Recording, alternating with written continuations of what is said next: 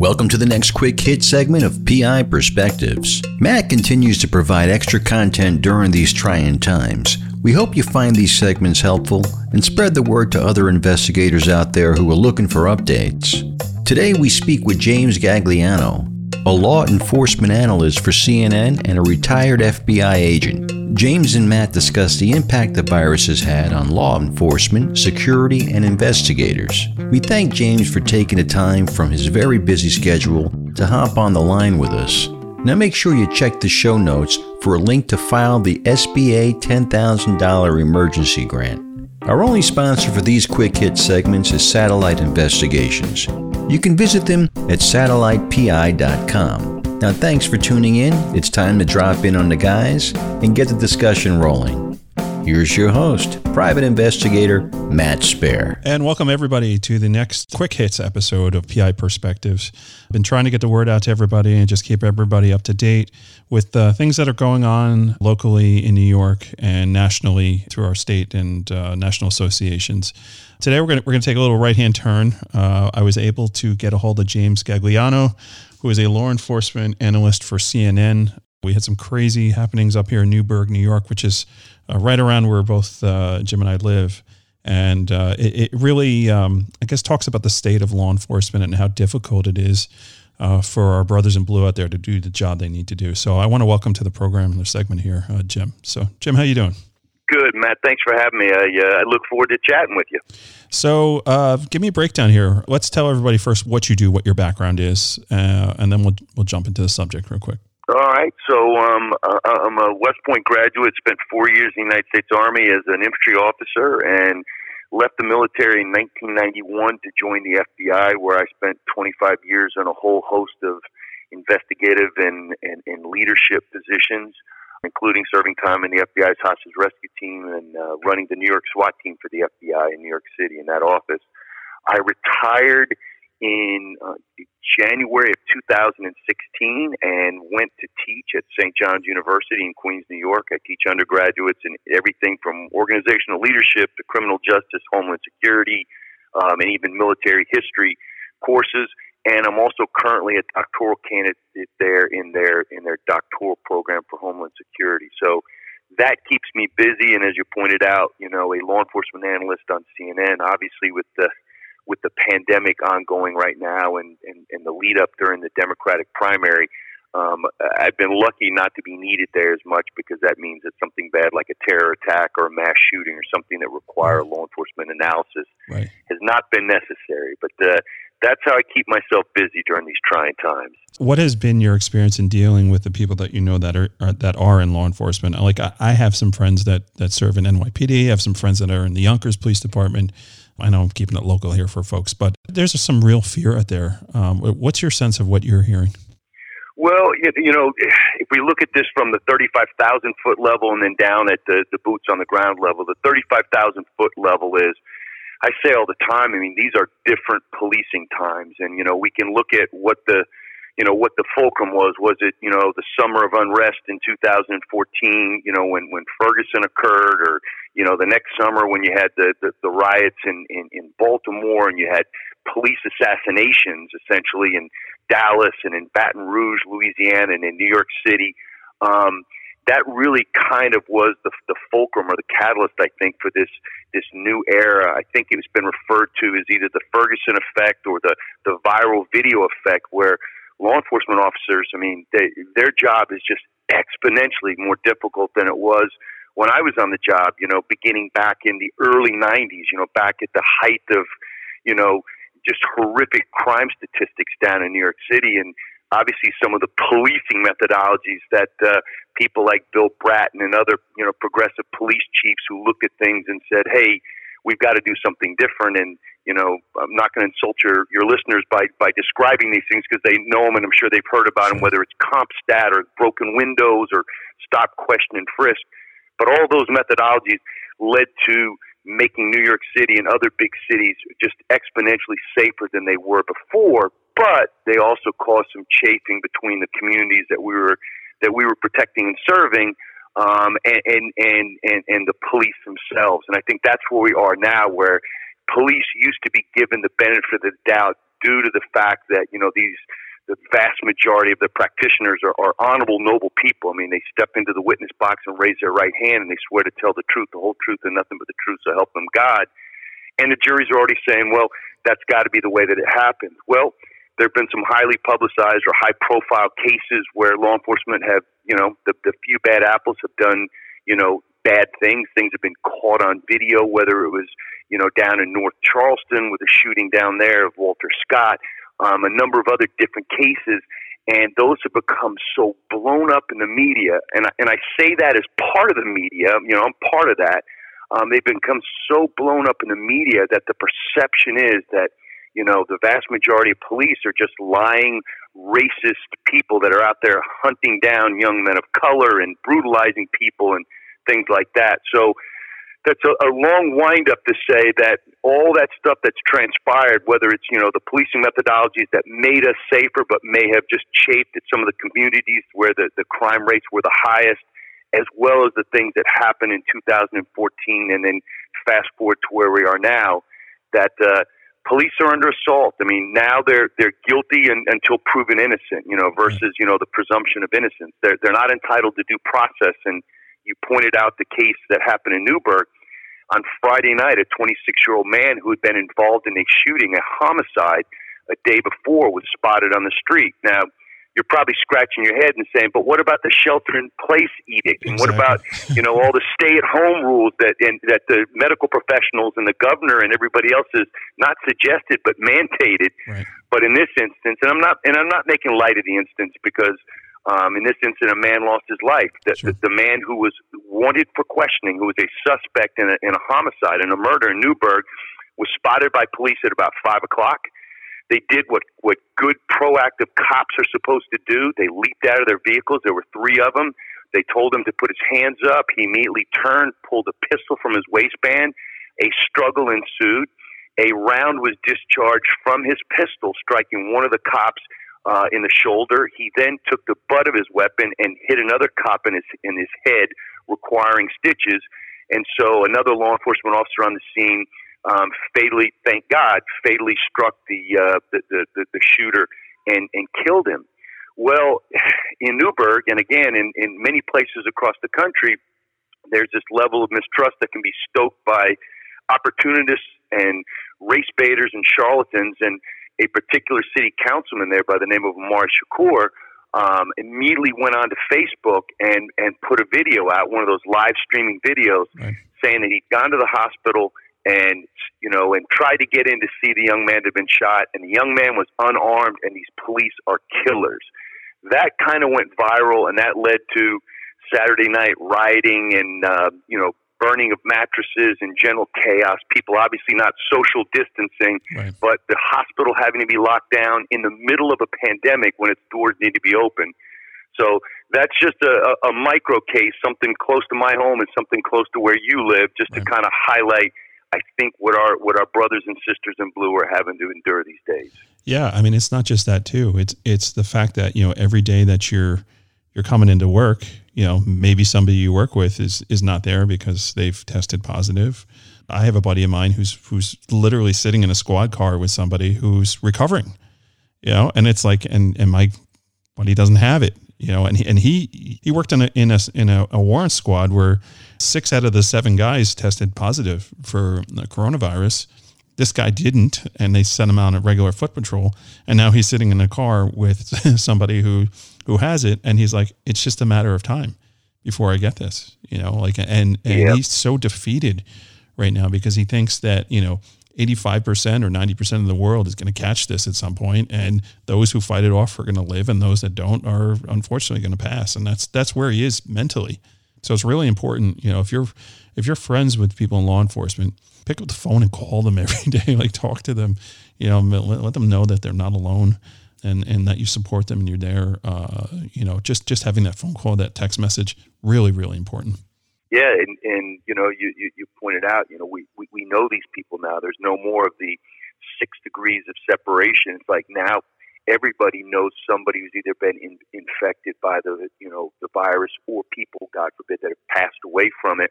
And it's not just striking the elderly or those with, compromised autoimmune systems. I mean, there's some young folks that have contracted it and passed away from it as well. And obviously our law enforcement officers, they're generally speaking, they're younger and fitter than the rest of us.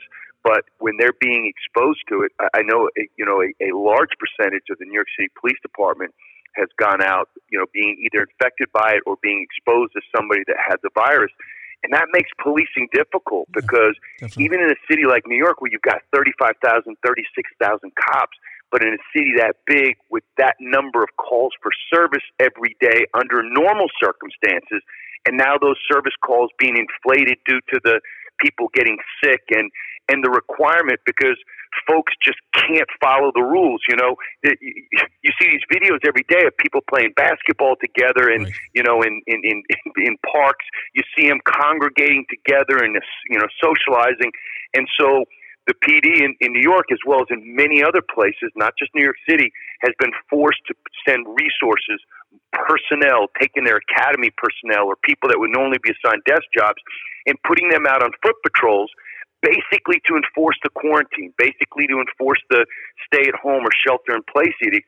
And it's draining our resources. And I anticipate it's going to get worse because look at it from this perspective. I mean, enforcing the quarantine and curfews and things like that is one thing. The next step is all these hospitals that are now becoming inundated with patients and people requiring tests, these healthcare facilities, they require more security and more people to do traffic control and crowd control. Now, fast forward, whenever, God willing, we get to this place where this disease, this pandemic, reaches its apex and we come up with a vaccine or we come up with a cure, imagine the distribution of that stuff. Who's going to get it? There's limited quantities. Police are going to be called in to handle that too. Right. So you add that to also the mix, the fact that a lot of the correctional facilities, jails, and prisons, which due to overcrowding are hotbeds for disease spread, now some mayors and some governors are releasing low-level and elderly, inmates. But there have also been some cases of people that were guilty of violent crimes that are being released as well. You put them back out into the population mix, it's a recipe for disaster. And I think our police, our law enforcement, our public safety officials, their mission, it's bursting at the seams. And gosh, I just hope we can get to this apex as quickly as possible and get on the downturn of this thing. Obviously, so we don't lose any more lives, but also because I think our healthcare professionals and our public safety officials, they're taking it right in the face. It's just a tough situation. So, other than Newburgh and that incident that took place, I mean, have you heard any other specific instances that have happened along the way here in the New York area? Well, people ask me, lately I've been doing a lot of research into, crime stats.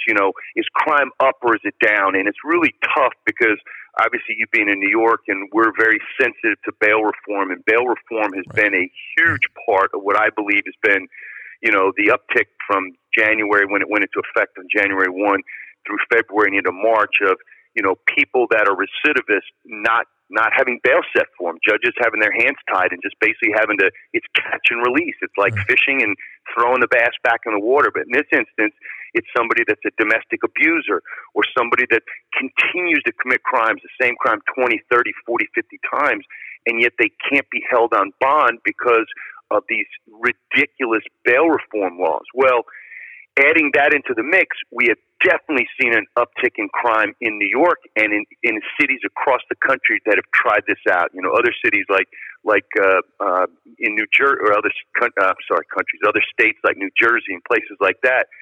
But you add that into the mix. But with the pandemic, you're also seeing a little bit of suppression in certain areas. And why is that? Well, fewer people on the street leads to what? Fewer human interactions and confrontations, which obviously limits the opportunities for violent crime. And you know this as well as anybody does. Winter months are generally slower on the crime tick than during summer months because in the summer, everybody's outside. There's more opportunities. Now, having said that, more people are at home. So there's fewer property crimes. There's fewer burglaries. Why? Because there's not vacant, homes available. But a lot of businesses don't have people. Their folks have been sent home, which poses opportunities for criminals, as well as cases of fraud, cyber crimes, people trying to benefit off the pandemic by fraudulently offering, some type of snake oil for sale or something like that. So what I think you're going to see is you're going to see a little bit of up and down ticks. Certain crimes I think will be depressed due to the quarantine and the stay-at-home edict. Certain other crimes I think we need to be concerned about, which are going to be things like, online fraud and schemes, things like that. I think you're going to see proliferate. That's my guesstimate just from looking at the stats. So, I mean, you bring up a good point, and I think that's why in New York anyways, the private investigator industry got that essential services tag. I mean, at least specifically for security, we're as a state association, the Aldenese, we're still trying to get clarification on private investigators. There is that sense that we help prevent fraud, and our services are necessary for corporations, right, to monitor and help them stay on top of things. But security, 100%, and I think we're seeing that. There is a need, and the investigation companies that provide security services, they're busy these days. They may not be out doing surveillances, sitting on someone's doorstep, but you bring up a really good point with regards to fraud. And a thief is always going to be a thief. They're going to figure out another way to take advantage of people. I had a good episode a couple of weeks ago, or I guess about a week and a half ago, with David Johnson from Conflict International, and those were some of the things that we had covered. That there's really this push to do it, do the monitoring and do that stuff. So I thought you brought up a really good point there. No, you're 100% right, and that's the thing when you look at private the private sector security industry. I don't want to undersell it. It's no less important than our public sector folks. And why is that? Because with resources being stretched so thin, there has to be what we call in the Homeland Security realm joint working or public-private sector partnerships. And you're talking about it when you talk about the private investigator industry. There's other industries as well that partner up with our public sector folks, and that collaboration is so key and so important. And I think the security industry is going to be, as more and more cases get detected, more and more people get hospitalized, there's going to be more of a need for it. I mean, look, the United States naval ship, the Mercy, the Comfort, which is like a Mercy level hospital ship, just came up from Norfolk. It's moored on the west side of it's on the west side of Manhattan right now, and it's providing hospital beds. But you need security there. And then when ventilators are secured and surgical masks that are, there's such a dearth of or a paucity of them right now, when they're secured, they need to be moved down. Those are going to have to be secured because there are people out there that like to benefit and view a crisis as an opportunity. They're either hoarding things or they're buying them and selling them on the quote unquote black market, meaning they're marking them up to ridiculous prices for toilet paper or for medicine or for surgical masks. So those are all things that the security industry is going to have to work hand in glove with, if you don't, excuse the pun, with law enforcement to make sure that our nation remains safe. It's going to be a collaboration. That's the only way you can do it. Definitely. And, it's interesting that the governor was doing a press conference a couple of days ago, I think, and somebody in the press is like, oh, so where are you keeping the surplus of the ventilators? He's like, I'm not telling you that.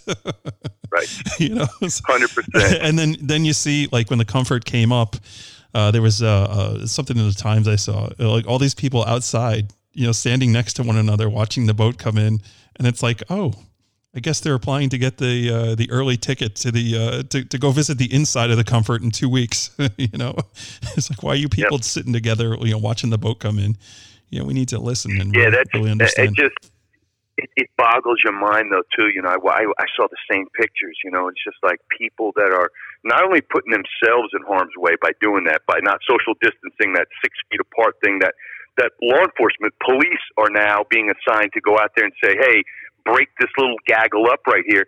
But not only are they exposing themselves and their neighbors and their friends to it, then they go home to their family, they expose their family, and then they expose the law enforcement officers that are forced to go make some type of contact, come into some type of proximity of them. So I really, I hate to use these terms that get a little bit overused, like social distancing or flattening the curve, but these are things that, are paramount for the safety of our security professionals. The fact that if we don't flatten this curve, if we don't prevent the spread, and look, where's the spread happening in such just insidious type of numbers? It's places with huge population densities, places like New York City and places like New Orleans and in Washington. And these places right now are basically the hotbeds. New York is the epicenter now for this. And it's just going to put such a strain, I think, on our law enforcement. I hear that through the grapevine that they're looking at possibly graduating the West Point class of 2020. You remember, all the service academy kids were told not to come back to the academies after spring break, right. Obviously trying to flatten the curve here.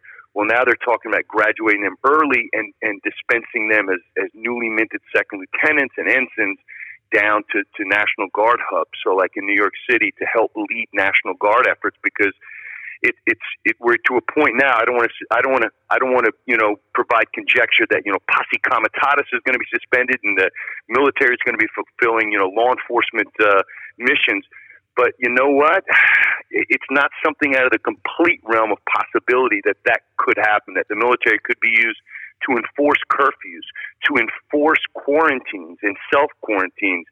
That's something that if this thing gets more out of hand and gets worse, that's something, brother, I think we could see. Yeah, I mean, it's going to be a really interesting next 2 weeks. I think these 2 weeks are really going to tell what position we're going in. I agree. Yeah. So, yep. And at this point, we got to do what we got to do, and New York needs to lead the way. And as critical as many of us have been of our governor, and I've never been a big fan, I got to say, yep. He's doing a respectable job. He's definitely keeping people informed. And I've been impressed. I'm not asking you to comment on that because I know you're news and you probably don't want to do that. My own conjecture here is that I don't like the guy, but I think he's doing a great job. I cannot disagree with you. And full disclosure, his brother, Chris Cuomo, is somebody that I've worked with quite a bit at CNN over the last 4 years. Yeah. And Chris just came out with the announcement that he has contracted the COVID-19 coronavirus, and so he's self-quarantined in his basement out home. But I agree with you in regards to the governor. I think in this instance, the governor has stepped up to the plate and has done a beyond admirable job. And, leaders, as we know in the law enforcement realm, leaders have to be the calm in the chaos. When everything else is going to, they got to be the one to say, hey, I'm going to give it to you straight. Here's the bad news. Here's the good news. This is what fact is. This is what we have from our medical professionals or from our law enforcement professionals. And this is what my speculation is, what I think, what my opinion is, and what we need to do. And I think he's done, to your point, an outstanding job of that. Yeah. And, it's just one step at a time, trying to keep ourselves, educated and informed. And again, that's one of the reasons why I'm trying to do more content with the podcast show and just getting these segments out and just getting a pulse on what's going on out there. All right, man. So I'm going to wind down here with you, Jim. I really, really appreciate you coming on. I know you're a super busy guy. And I just know because we postponed about 3 or 4 times even this morning to get this thing recorded. Yep. So I know you're busy. So I appreciate it, man. Thank you so much. Well, I appreciate you having me on, and I appreciate the opportunity to talk to your listeners, because I know it's an informed group, and I know you provide a great service for them. So keep doing what you're doing too, Matt. It is it's no small thing. It's appreciated. Yeah. And folks, please make sure you subscribe to the podcast show, because you will get notifications as these extra episodes come out, at least 1 to 2 a week, in addition to the regular Monday show, just to get the word out there. So, all right, Jim, I'll let you get back to doing your stuff. So thank you so much. Thanks to everybody for tuning in, and we'll catch you guys real soon. Have a good day. Thanks for joining us for this quick hit segment. Thanks to James for making himself available to our industry. This was a very special segment, and we're glad you tuned in. Now make sure you visit the NCISS and NALI websites for legislative updates about the Family First Act. There's some great info out there. Check the show notes for the application link for the $10,000 emergency grant, and please stay safe out there. And we'll see you next time on PI Perspectives.